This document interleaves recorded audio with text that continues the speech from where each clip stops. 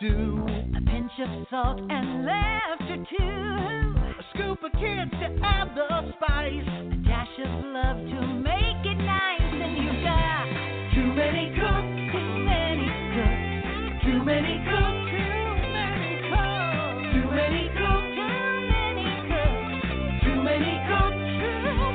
Takes a lot to make a stew. When it comes to me and you and him and her and the baby too. Too many cooks, it's true. I like the way you work it, no diggity. I thought to bag it up, I like the way you work it, no diggity. I thought to bag it up, I like the way you work it, no diggity. I thought to bag it up, babe. I like the way you work it, no diggity. I thought to bag it up. Hey yo, hey yo, hey yo, hey yo. Hey yo, that girl looks good. Hey yo, hey yo, hey yo, hey yo. Hey yo, hey yo, hey yo. Hey yo, hey yo, hey yo, hey yo. You're my kind of girl. Hey yo, hey yo, hey yo, hey yo. Hey yo.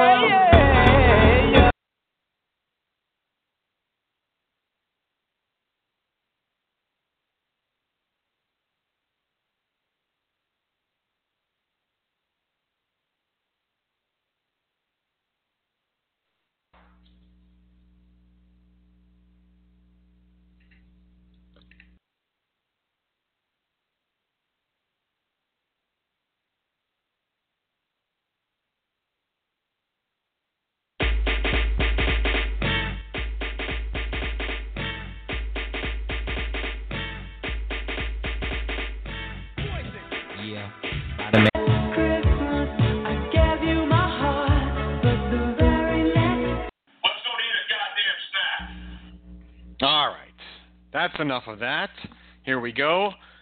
Ladies and gentlemen, welcome into Careless Whispers on CLNS Media. My name is Matt Rory. You may have heard me on the Celtics postgame show last night. If you didn't, you should go listen to it. My co-host is awake, I hope. Calvin Chamberlain, hello. Hello, I'm awake. He's awake. Let's see how this goes. Calvin needs a nap. And by now, it would be more like a go-to-bed time. Well, maybe not for you. It's still a little early. Yeah. So we'll see. Maybe Calvin will fall asleep during the show. It would not be the first time that Calvin has fallen asleep on the air. If I had that clip, I would play it. It's on the other board. I don't even remember that. I fell asleep on the air? Yeah. Oh, yeah. And, if I was better with the BTR website, I'd probably find a way to pull it off the one board and bring it onto ours and use it. Because there's a lot of good stuff on that board. I don't think they realize what they have over there on CLNS Media post-game shows there. Anyway, we come to you tonight to follow through on our promise from last week to do a show 2 weeks in a row. So happy Thanksgiving, everybody. Here we are. Oh, yeah. Yeah. What's your favorite Thanksgiving food? My favorite Thanksgiving food. I guess I'm a stuffing guy, but it's not the dry stuffing. It's got to be the stuffing cooked in the bird. It's got to be the stuff inside the bird. That's what I'm looking for. I like the stuffing that's cooked inside the bird, but Can I just say that I'm very opposed to raisins in stuffing? Oh, Very sure. Yeah, anti-raisin. no raisins. But listen, I'm talking maybe some pieces of celery and some onion, of course. Celery for sure. At most, we're going to go carrots, like small pieces of carrots. But other than that, that's it for me. Onions and celery, and I'm good. Yeah. And keep raisins breadcrumbs, away from of your course. stuffing. That's right. Stuffing's Bread strong, stuff. yeah.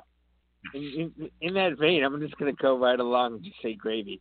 Because, the gravy that's made from the turkey it really enhances the stuffing, it enhances the potatoes, it enhances the turkey itself. It's just an enhancer. If you like gravy, it is an enhancer, yes. I in particular do not really like gravy. Oh, really? So, yeah, I just don't wow. like the way it's made. It just seems kind of disgusting to me. Yeah, I'm not really a big fan. All right, fair enough. All right. So I stay away from the gravy, but I eat the rest of it. How about that? All right. You're disappointing me a little bit, but I can move on quickly. Because I'm pissed off for greatness. I guess I made Ray Lewis mad with that, too. What do you say we start the show here? Huh? Yeah.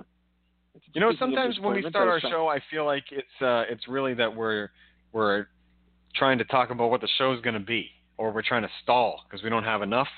Sometimes it feels like people are listening to just a random conversation before the actual show starts. Do you feel that way?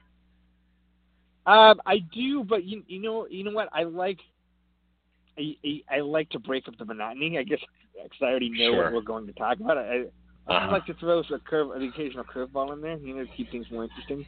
I guess to other people it's not that way, but it's just what I do for myself. Yeah, we do the show that's for fine. ourselves. This show is really for us anyway, so hopefully the people don't mind. Either way. In any case, we're going to go back to, flow the bread and butter, I guess, of this network, and to a degree our show. We're going to start off with another conversation with the Boston Celtics. How about that? That's right. That's right, we are. Because the Celtics are the roller coaster of all roller coasters this year. Man, are they inconsistent, that team. They show up to play some nights. They don't show up to play other nights. Their coach is all over the place, whether he's benching guys or just fiddling with the rotations. Nothing seems to be working for them right now. And for a team that has overachieved for almost 6 years now, and everything did seem to be working for up until this year, even with injuries, etc., people are frustrated, Calvin. I'll tell you that much. People are getting frustrated. I'm not one of those people. I mean, it's frustrating to see the inconsistency of effort sometimes, but in general, I still believe that everything will be okay by the end of the season, and it'll all work out, and the Celtics will be there competing for a championship. So you're not there yet with the frustration, but I guess what I'm wondering is Brad Stevens getting there with frustration? Just based on some of the things that he said. Well, yeah, I would say so. His actions in game, yeah. Yeah, and more specifically, you talk about rotations changing. I want to talk about this move he did the other day, which is moving Hayward to the bench, starting Aaron Baines. I guess I find it interesting for a couple of reasons. One,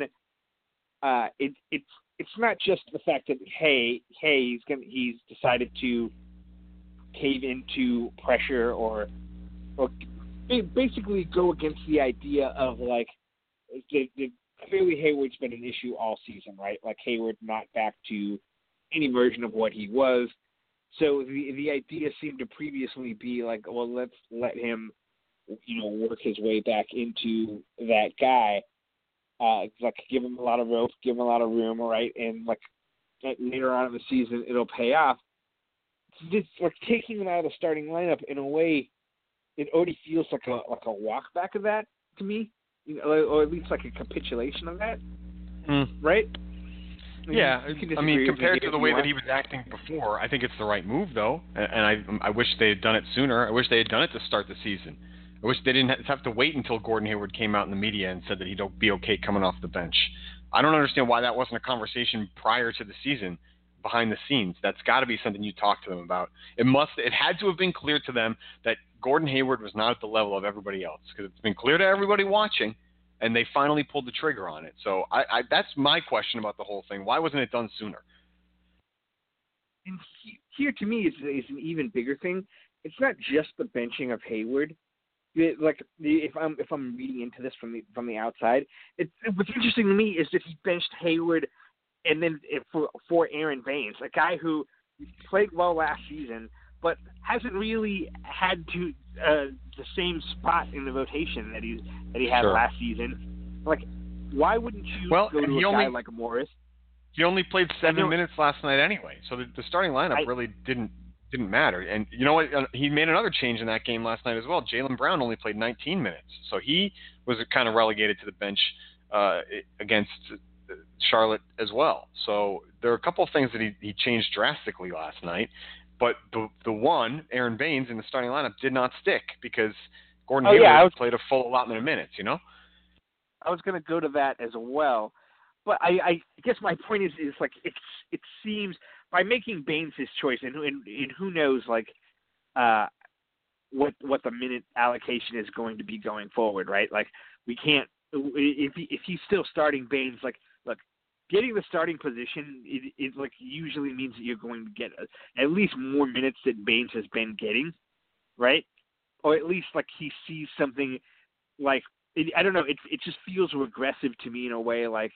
Not regressive, but like, hey, let's try to go back to what worked last year, and maybe that will work with this team in a way, like as opposed to going to someone like Morris, who, for example, who has played better this year than Baines and has gotten more minutes than Baines. I don't know. It's just a weird choice to me, in a way that like makes me feel like he's trying to struggle to reach back to the Magic last year. I don't know. Maybe I'm reading too much into that, and you're right. He ended up playing 7 minutes, and he sort of had his role filled by Tice in that game. So, who also hasn't been getting that many minutes either, right, Tice? Well, Tice was out for a little while because he had that plantar fasciitis thing, or they said it was partially torn, but then he came back a lot quicker than anybody thought he would. And since then, he's been getting more minutes than people would have expected as well. So. He's a guy that they would probably prefer out there. He's a better offensive player, and then he's really, aside from his size, Baines has a few inches on him, but aside from that, he's just as good defensively and on the rebounds too. So I think that they would prefer Tice out there to Baines, especially if they're going to be playing a little bit smaller.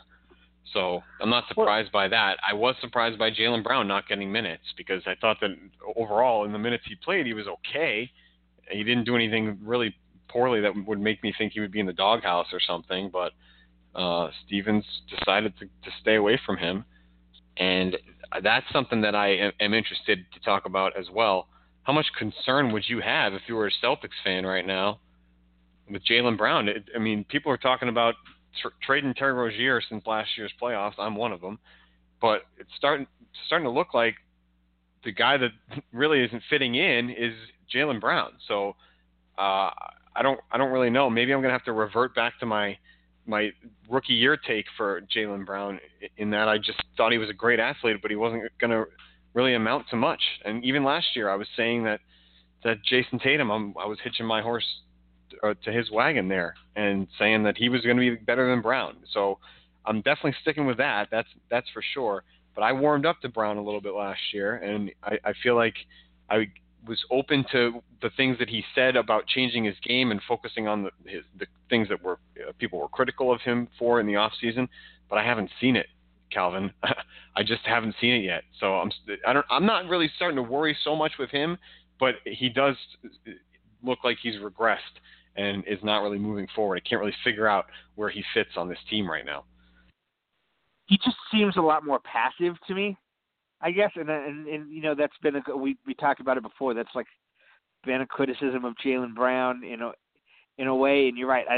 Maybe he just doesn't have the role that he wants. And I don't know, roles. I think that in a way, like the Celtics' depth this year has sort of hurt them slightly, in the sense that like it does. A lot of guys don't seem to like know what their role is, or like sort of have their niche on the team. Like, it doesn't seem like I feel that way about Jalen. I feel that way definitely about Rozier, right? And we can get to his tweet in a second. I mean, Marcus Smart at this point, like, he has his role on the defensive end, but offensively, like, he doesn't really seem to. I don't know. I mean, he seems to be doing the same things he does every year, just sort of. Oh yeah, Marcus Smart has not changed. You're right. But I think where he changes, he's not sort of getting the same touch. It seems like in the past, Brad Stevens would sort of like reward him for his defensive intensity by sort of making him the primary ball handler a lot of the time without Kyrie in the game. And it seems like he still does that occasionally, but it just seems like he's getting less touches. Well, I think he definitely is getting less touches because Gordon Hayward is becoming a little bit of a ball handler himself. So between Kyrie being back full strength and Hayward getting more touches, that inherently is going to take stuff away from Marcus Smart. He's really going to become. He looks like he's going to become a defensive specialist on this team, and that he'll be out there to sort of facilitate on offense more than shoot. But he has been getting open looks, and his shot hasn't really changed a whole lot. And sometimes he'll knock it down, sometimes he won't. And so Marcus Smart is exactly who people, or who I expected him to be, and who Danny Ainge expects him to be as well. So he's living up to what Ainge set as the expectation when he signed that contract, or offered him that contract, I should say. So from what we've seen, he's exactly what they expected. He's definitely worth the money in their eyes. So I think they're happy with it so far. But like you said, has a little bit of a diminished role because everybody else has a role that has increased a bit. So what do you make of this Rozier tweet? I mean, Rozier has had a history of sort of cryptic tweets before, right? And one of his tweets said something about shoot, I've already forgot because I'm tired. Do you have it? I'm happy to be here. Didn't it say I'm happy to be here? No, that's his response to the tweet. His actual tweet was hold up, I got it. Oh yeah, it just said, "Let's do us all a favor," and he capitalized all. And so so people asked about it, and then he said, "I wasn't talking about me. Chill with the bad talk." And so I guess he had a tweet last year where he talked about like, well, can't remember that either, but it was like I'm sorry. I'm just letting you flounder here, buddy. I'm just letting you off in the wind. I don't really follow what Terry Rozier is tweeting about. You know what? Yeah, I don't think that he necessarily meant something about that. You know what? It could be anything. He doesn't necessarily mean to be a trade. Maybe he's trying to say that somebody should trade Marcus Smart. You know, maybe he doesn't like. Maybe he knows that everybody in the locker room doesn't like Marcus Smart because he's yelling at everyone, and it's Kyrie's team. That was a conspiracy theory that was floated around on Boston radio waves the other day. Ridiculous. But name somebody else. Like maybe there is a rift in the locker room right now, and he is talking about that. Maybe he wants to be here and he thinks somebody else should be gone. You know what I mean? So it doesn't necessarily mean that he wants to be traded. I wouldn't take it that way. But it does seem to have something to do with his situation. I mean, I don't know if it wasn't about the Boston Celtics or his family, let's say. Don't you think he would have elaborated a little bit more about what he was talking about? If it was any topic other than his job or his family, I believe that he would have given a little bit more details and not have been so cryptic. So it's one of those two things, and it could be anything that falls under that umbrella. So that's why I don't try to read too much into this stuff. Oh yeah, I'm not saying like he definitely wants to be traded and this is what he's saying, but like that's kind of down the same vein that I'm going, which is that like you can't make look when you're a famous person and you make a tweet that has no explanation in and of itself without context, it's just a statement. you're a basketball player. Like, he's smart. Like, you can't play dumb afterwards and be like, I forgot who I was dealing with. Y'all are reading too much into it. No, I want to be here. Like maybe he does, and maybe he was talking about somebody else. That's fine. That's what was good. But like, he knows what he's doing when he makes that original tweet. You know what I mean? It's like this. You can't definitely come back after the fact. He knows. Regardless of like what it actually means, he knows that it's going to get that sort of reaction. And the other thing is, Calvin, that he didn't take the route of Jimmy Garoppolo or someone else to say that his phone was hacked or one of his friends stole it or something like that. He essentially admitted that it was a tweet that he sent, so he's not taking that route. He's taking the you guys didn't understand what I was saying route. So there's something there. Right, but we didn't understand what he was saying because he didn't make himself clear. Right. And he's smart enough to know especially as someone who's got, again, can't remember what that other tweet was, but he had a similar situation last year where he made a comment about, I think it's something about wanting to be here, something where or like all good things come to an end, I think, or something like that, and people thought that he was getting traded. Like, he certainly had experience with this. He knows, he knows. So like, even if he that's not what he actually meant, and who knows what he actually meant, you still know, or at least I still feel like what he actually meant was to get people wondering whether or not he wanted to be here, right? Like, I can only come to that conclusion because it's common sense. You know what I mean? Like, what the actual tweet meant is whatever, but what he intended people to get out of, like, the reaction he intended to provoke from that seems obvious to me. I don't know about that. That's where we differ, because I think it could be anything. I think he could be talking about somebody else on the team as well. I mean, I don't necessarily think it means that he wants out. I think that he wants a different situation.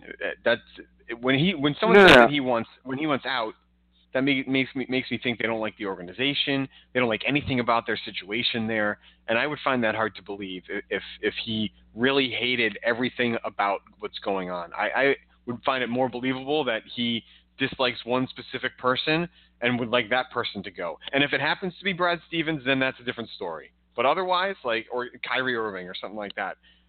Otherwise, he may be pointing to that. So I don't know. I'm not so sold on it like you are. Either way. No. What I meant, I think you misunderstood me. What I meant is not that he wants out, but what I meant is that when he made the tweet, he wanted a reaction. That's the point. That's the point that I'm making. He wanted this. He wanted the conversation that we're having, not us specifically, but he wanted it. Sure, he wanted it to happen. Otherwise, he wanted something to be out there. Yeah, and if that's what he wanted, that's a sign. Regardless of what specifically that turmoil is, it's a sign of him wanting to make some sort of passive aggressive statement. And I think that's an interesting thing in and of itself.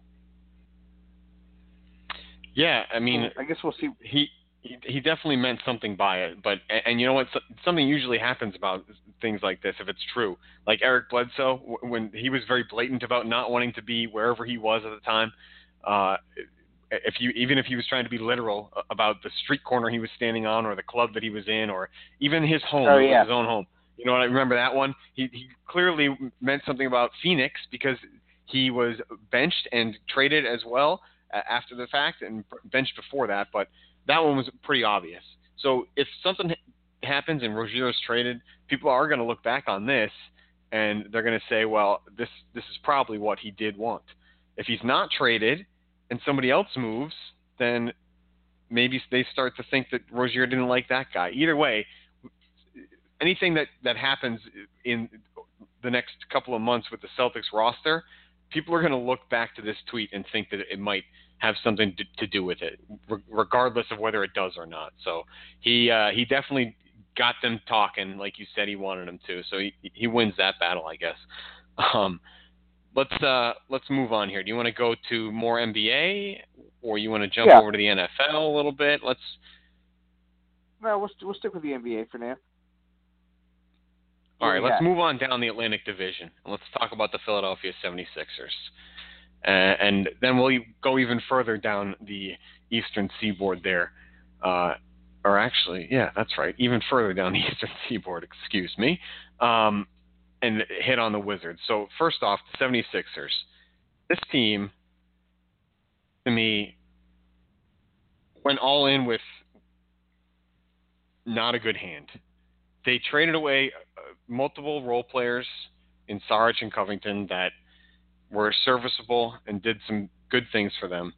And even though they won 3 in a row here, they seem to be a team that still struggles on the road. And I'm not saying that they're not going to be solid in the playoffs or good down the stretch here or what have you, but I think that they're still not deep enough to make any sort of noise in the NBA playoffs and get to the Eastern Conference Finals. They may win a round, but I don't think they're going to be much better than that. And I don't know if the Butler-Simmons-Embiid combo is good enough to get you past the first round / second round if you win that first round. So the fact that Markelle Fultz has now stepped away from the team and thins them out even more makes me wonder if they made the right decision by trading for Jimmy Butler. Because you want to talk about conspiracy theories and correlation and just trying to figure out what's going on by using the facts that you know.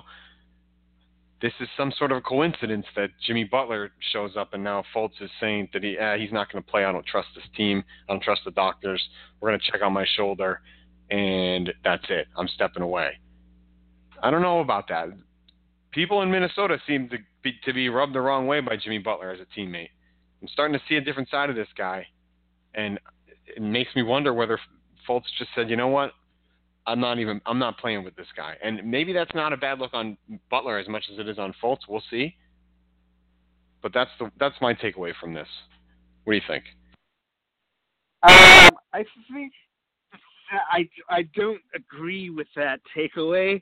I think it's an interesting point that you're making, but I don't think. Look, Jimmy Butler being Jimmy Butler aside, I just don't think Jimmy Butler could have possibly been in Philadelphia long enough to alienate Markelle Fultz. And by the way, he's not even really playing with Markelle Fultz. Markelle Fultz played 7 minutes in the last game. Like the second Jimmy Butler arrived, Markelle Fultz went to the bench, wasn't playing at all in the second half. Yeah, maybe that's part of it. Yeah. So I think that there's a thing where Markelle Fultz doesn't fit at all with that team with Jimmy Butler on the court, especially with the other 3 guys, because they need shooting, and I don't think it works at all with Markelle Fultz in that scenario, and especially because Jimmy Butler likes the ball in his hand as well. So you sort of need a guy who can play off the ball, and that's not what Markelle Fultz does right now. So I think just roster-wise, like it was going to hurt Markelle Fultz the second that Jimmy Butler arrived anyway. So right. I think that's where you can say you want to be conspiracy theorists and say, well, I mean, it's all part of it. This guy was this guy all of a sudden got his minutes cut, his numbers, which already weren't great to begin with, but at least he was getting the minutes, and sort of some opportunities are going to be drastically cut. He can see the handwriting on the wall, right? Well, how do you react to that? Well, maybe what you do is you talk about how you were injured, your shoulder. Yeah, this Markelle Fultz thing, man. This is like I don't know. This is one of the weirdest stories. Like, it's just the fact that this saga is still going on, right? Into a second season. Like, can you imagine if you guys had drafted Fultz, for example, and like, no way. I kind of feel for Sixers fans here. In the second season, like, he sits out his entire first season. Duped him again. Shows up, has one triple-double, and then he's unplayable in the playoffs, right? They don't play him at all. Comes back, they commit to starting. They commit to starting him. Then they say he's going to start second half, and then they trade for Jimmy Butler, and all of a sudden he's worthless to them. Like, what? First of all, what is his trade? He's making $9 million. If they cleared that $9 million, they would have a chance apparently at clearing up another max deal, even if they signed Butler. So, like, what is it? But what is Markelle Fultz worth right now in a trade? Right, not too much. Like who? First of all, he plays the point guard position, right? Secondly, he's had his issues, and he makes $9 million. So it's not like he's not making any money. Yeah, he's on the rookie scale, but he's on the rookie scale for the number one pick. I don't know. What do you do with this guy? Yeah, I mean, it's going to be tough to get rid of him. People, unless somebody sees a physical, has a complete physical and workup of his shoulder, etc., and clears him like that, and thinks that they can fix his shot, which is he's mentally shot with his shot. I think not only is it just it looks ugly, but he's still, even though he looked like might be getting it back for a couple games there early on, still does not. He doesn't have it. It doesn't look good. So unless somebody thinks they can fix that, then what kind of a premium are they going to send back to Philadelphia? Not much. It's tough. I feel like Philly has to just bite the bullet on this one, hope that everything's okay, see if he can play next year, and if not, you let him walk away. You let him walk away and make a minimum salary somewhere and try and stick in the league that way. And it's too bad for this kid. I feel bad for him more than I feel bad for Sixers fans or their organization or anything like that. I mean, depending on who you believe, they are part of the reason that he's messed up. I mean, I wouldn't put it past him to have tried to mess with his shot a little bit, and then he gets messed up mentally. He can't shoot, etc., and he can't get out of it. I don't know. I wouldn't be surprised. Is what I'm trying to say. Funny, so it's weird. It's just a weird situation, and I hope that he figures it out, because even though I thought it was a joke, and I thought he was terrible, or not terrible, but he was going to be worse than Tatum. I thought that there were other players in the draft that were better, and I was glad that the Celtics made the move on draft night. I didn't think it was going to go this poorly for him. I thought he was going to be a contributor at least. But we'll see. He's got some time left. Well, no, but see, you say that you feel more bad for him than for the organization, but we haven't even touched on like the way that he's done this is like it's kind of like unprecedented in the NBA, right? And yes, I will grant you, the Sixers organization does have a history of misdiagnoses and like allowing guys to be more injured than they are. And we have heard for a while that that Fultz, had shoulder issues, but the shoulder thing to me has sort of somewhat felt like a team covering for him, his mental issues, and this is a weird place to go, right? Because who knows the actual answer to this.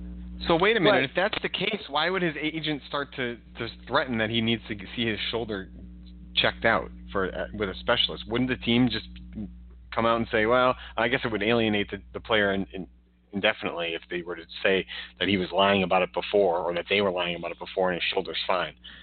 No, Marie, this is why we're talking about it. This is a direct quote from Elton Brand. You ready? Okay. Mm-hmm. There's nothing we saw medically that didn't allow him to play, Brand told reporters. He played last night. He played 2 days ago. His GM is basically saying, ever since Jimmy Butler came and Fultz wasn't starting, I thought he played pretty well. I was proud of him the way he bounced back from a lot of things. Brand also seemed to bemused as to why Fultz couldn't have an appointment take place sometime before next week. I don't know how long he's going to be out, Brand said. I know Monday is a consultation. I asked why Monday. He said it was the best day they could get an appointment. I thought they might move it up for him, Brand added with a smile, but I guess not. So Monday is the appointment, and after that we'll know more.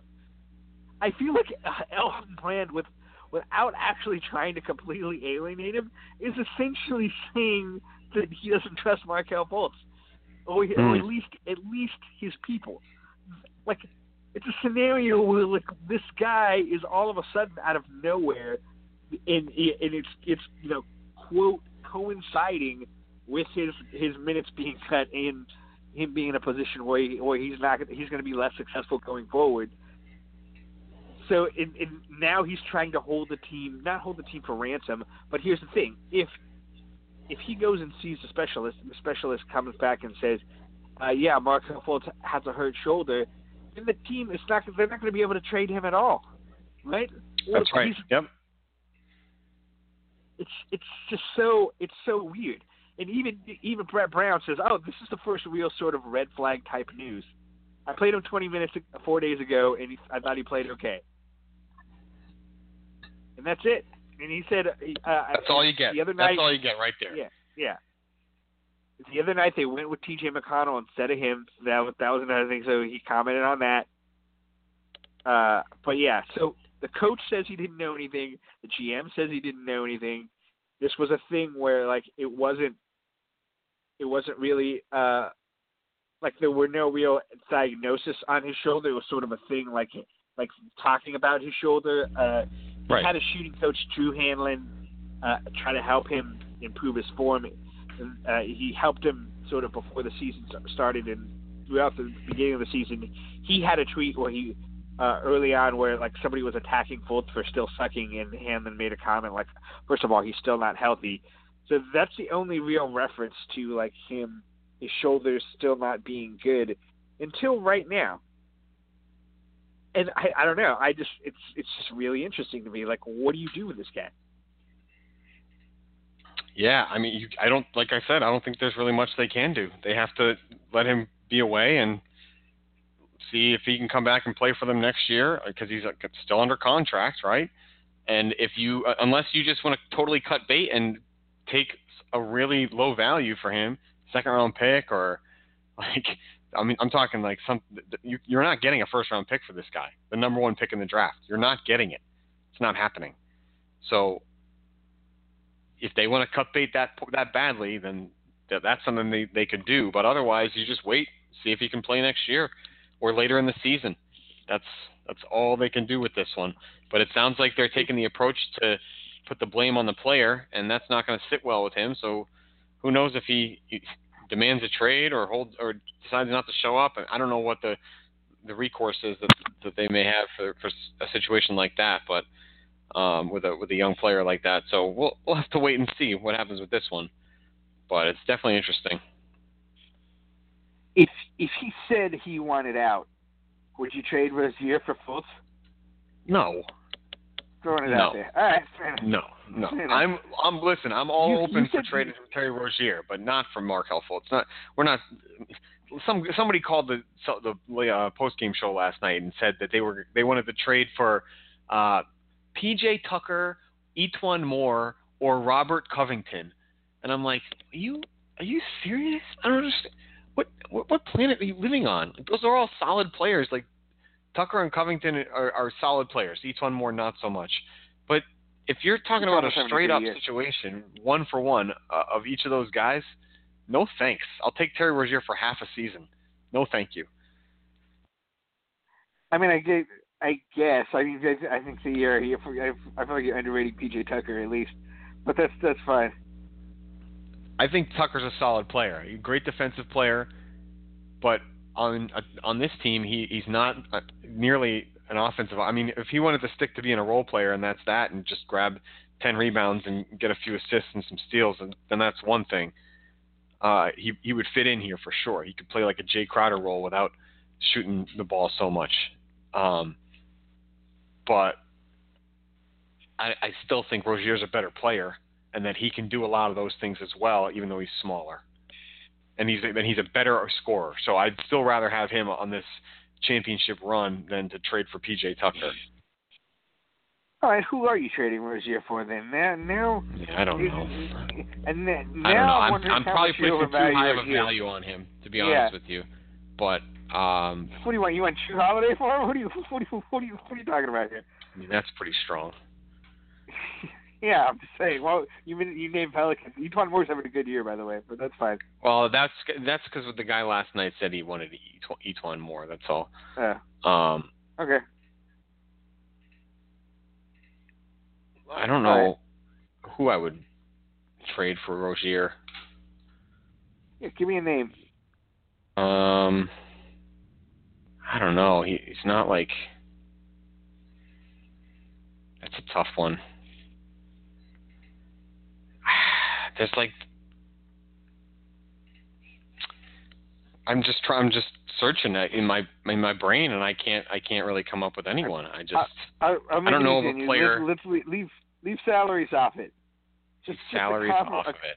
Yeah, just a guy, the type of caliber guy you expect to get in return for Taylor. I guess is the real question. How about like? Did you take Evan Turner back? Evan Turner's a solid player. I don't know. I feel like I feel like you're underrating Terry Rozier now. Maybe I'm pumping him up a little too much, but I don't know. I'm thinking more along the lines of like, I guess like a Bazemore or a Batum at this point in his career. I don't know. That's a tough question. There's too many guys out there. Rozier's not that. He's not like a guy that you're going to be trading for an all-star or something like that. Right. But there's too many guys in that middle that would match up with him. I think Fournier maybe somebody like that. Fournier really? I think Fournier is better than Rozier. That's fine. Rozier's better than I think Rozier's overall better than Fournier, but he's in that grouping is what I'm trying to say. Like I don't know. It's a tough call. All right. I threw that at you pretty off the cuff, but that's what I do. Yeah, I could dig through that for days. All right. Up next, down the East Coast, the Washington Wizards. That team, boy, oh boy, is that team looking more foolish by the day. They just hate each other down there. They are 6-11. I love it. Poor start for the Wizards, even though John Wall was saying that they were going to be so good and everybody was on board with everything, and Austin Rivers was talking trash before the season saying they're going to be so good, blah, blah, blah. Man, are they bad, and they hate each other. They all want out. Bradley Beal wants out of the entire organization. He's a guy that is being very blatant with his thoughts about things. He does not like the organization anymore. I don't know if he ever did. So everybody's open. Everybody's up for trades. Now, what does that do for the Wizards, though? We just talked about how value is tough to come by when a guy, when teams know that they want to trade a guy, or when a player is walking away from a team. So, what is this going to do to the Wizards? It feels to me like this is going to be a pretty down time for the Wizards for the next few years, because you blow this team up, you're at the bottom, and we all know it's not easy to come back from the bottom, especially when you're toiling in the Eastern Conference. I don't think they necessarily have to go to the bottom. It depends on what they can get for their guys. First of all, can I just say that I'm going to miss this Wizards team when they're gone? Like I love, you know, I love this kind of thing. Like, but the Wizards are like the perfect form of like this team that's like backbiting. None of them like each other. Constant sniping in the media. Constant like making cryptic comments and trying to figure out who they're talking about. Wall and Beal hate each other, two best players. It's the best. I love it. The only thing I don't love is Dwight Howard. You love the drama. Dwight Howard can kick rocks, but everything else going on with this team is the best. Well, do you think that Dwight Howard has anything to do with it? Do you think that he's the type of guy that would try and divide a locker room, or maybe he's bringing his pranks to an ultimate level and nobody can handle it anymore, so they're blaming everybody else? Dwight Howard's antics are ruining everything in Washington. I mean, people, when you say everything in Washington, you made me think of, like, government. But, yeah, I mean, NBA players are notorious. It's Dwight Howard's fault that this world is going to crap, yes. Yeah. Dwight Howard is, like, notoriously hated on teams that he's on, but no, I don't think he has anything to do with because, like, most of their history has, like, Gortat had a lot more to do with it than Howard does. It's true. But he's not even there. Like, I would even probably guess that Austin Rivers, another notorious guy whose teammates don't like. Yes. Like, it's just this. I just wanted to bring his name up because it's just funny that he's there. But no, I think this is mainly a Wall and Beal thing. The other guys are just caught up in their vortex, right? Like, I know Kelly Oubre is like outspoken in like kind of jerky sometimes, and I know like he's gotten into conversations with Scott Brooks, and I know that like that's part of it. Scott Brooks is an issue as well, but I think that ultimately it just comes down to Wall and Beal. These guys, I don't know. The two best players, yeah. I mean, hey, if the two best players don't get along, then it's not going to go very well.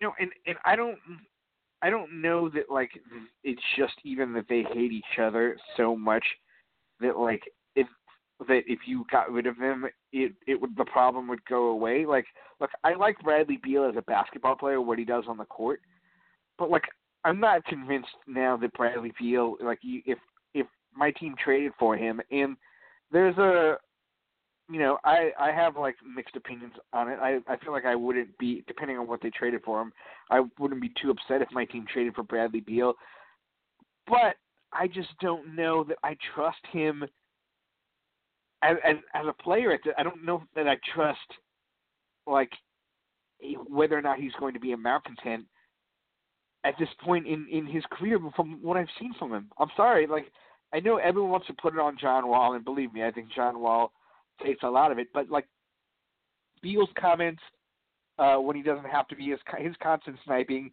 he's not like victimless in this. He's not not part of the problem in this scenario. And I don't know. I look at everybody on that team, and I'm like, all these guys are all kind of jerky. Yeah, I mean, maybe this is it. Maybe that's what I'm saying, though. Maybe this is finally well, actually, as I say that, I open up Twitter, and the Washington Wizards pull off the comeback from 24 down to get the W in Washington. John Wall, 30 points. Bradley Beal, 27 points. 8 assists for Wall, 7 for Bradley Beal. They beat the Clippers tonight after being down 24. So old friend Marcin Gortat there loses in Washington. So maybe we're down on the Wizards too soon, Calvin. Maybe we spoke too soon, and we should have waited for this game to end. And now they're back. Everything's fine. Beal and Wall both getting theirs. Everything is good. No. I think you and I are right on this one. And the Wizards will continue to fall apart until one of them is gone. So we'll see what happens there. Because I would have to believe that someone's going. Someone will be gone from the Wizards. I would say before Christmas even. How about that? Merry Christmas to that person. Well, who is this person, Murray? Because let me ask you this: is John Wall tradable? Is John Wall tradable? I think John Wall's tradable. Yes, I think he's still good enough and enough of an all-star type of player that teams would want him. Yes. But in a vacuum, you might be right? But have you seen his contract? You know that he's like getting a supermax contract that kicks in next season. First of a 4-year deal. He's like, it's like the supermax, right? Where he's getting the $35 million. I guess if he gets traded, it gets bumped 15%, right? Which is also a problem if Otto Porter gets traded. Otto Porter is making $26 million this season, and he's averaging like 10 points. All of his numbers are down, right? So Otto Porter to me is like the prototypical guy that like everyone would want on their team in theory if he was just doing everything he did, but like a little bit more. You know what I mean? So if he was making $10-12 million a year instead of 28.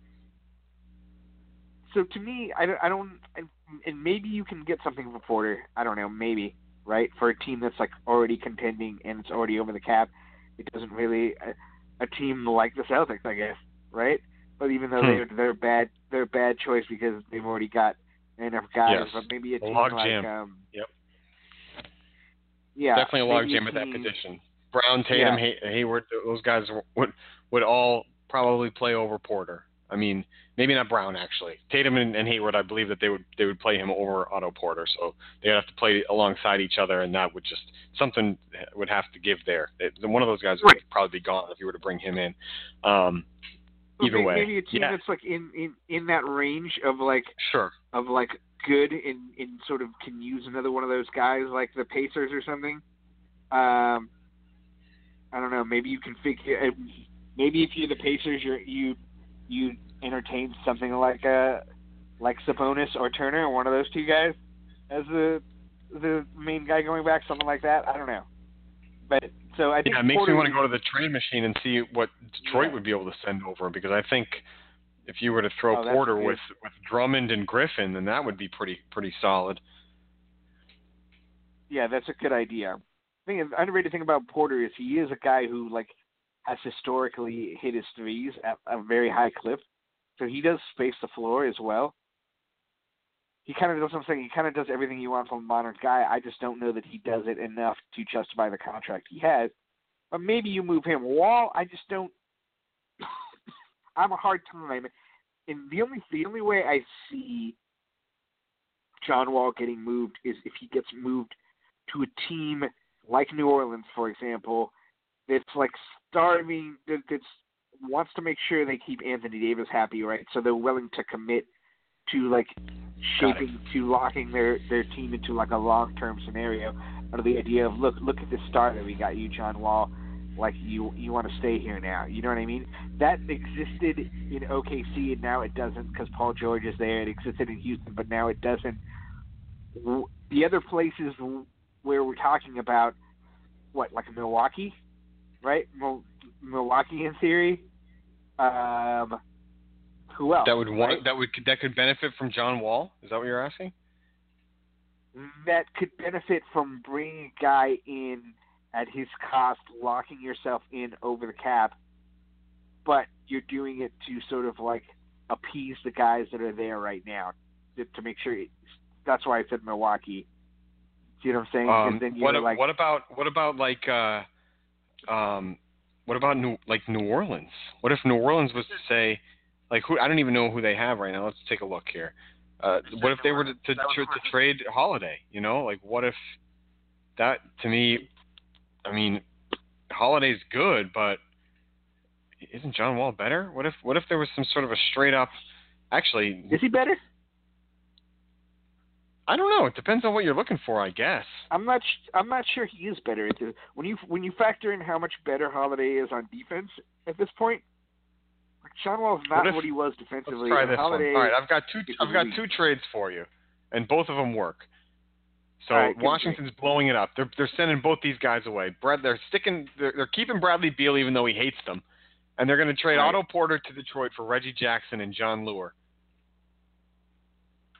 And then they're going to flip John Wall and Kelly Oubre to New Orleans for Drew Holiday.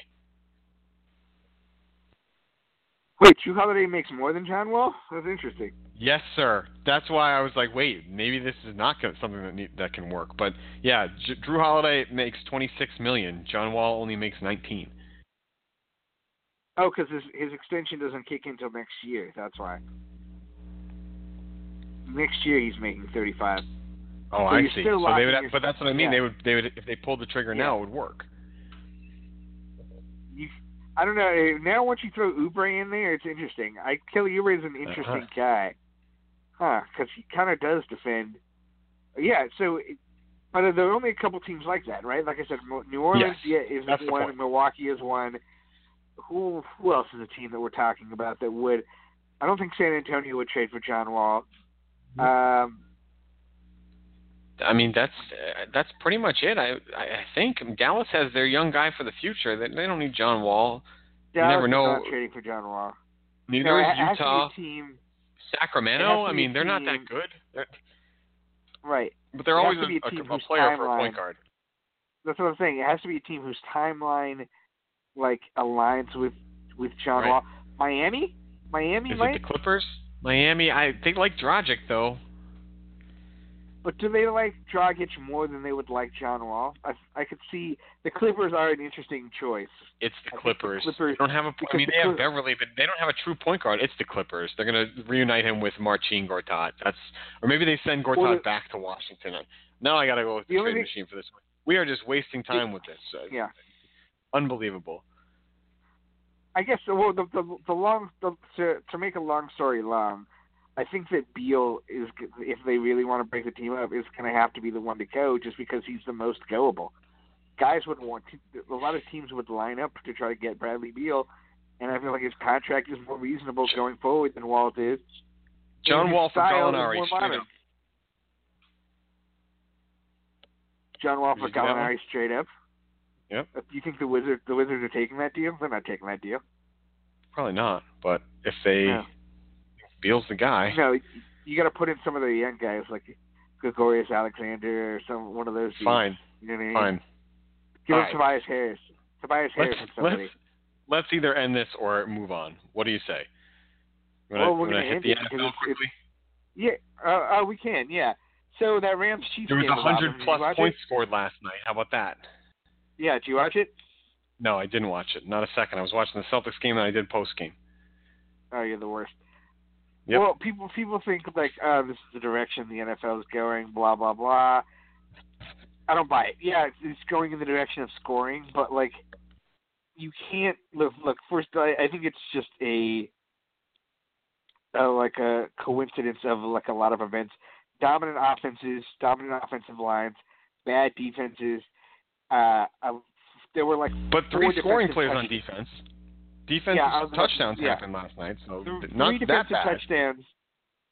Well, no. But those defensive touchdowns also inflated the score to unnatural levels, right? Well, that's what I'm saying, though. So the defense is not that bad because they made some nice plays, but that also contributed to the scoring. So you can't just put all the scoring on the offense. No, but those look, a defensive play, right, is something that happens in one moment. That is let's say there's 80 plays in a game, and those were 3 plays. It's not like there were more defensive touchdowns probably than there were defensive stops, right? Like there were more of course. defensive Yes. touchdowns. And you add in those, yeah. So like those were just things that and if you watch them, it's like 2 of them were strip sacks, which is like, okay, that's fine. They were impressive, but a strip sack is also a pretty fluky thing. You know what I mean? Sure. So, like, yeah, I think that the bad defense factored in. I think that the good offense factored in. I think, like, the play calling. And, like, also, in order to have something like that and have it be a good game, like, both sides have to be committed to, like, throwing down. Look, if the Rams that won last night played the 1993 Cowboys, another good team, the scoring is still not going to be that good because the Cowboys are going to have 8-minute drives.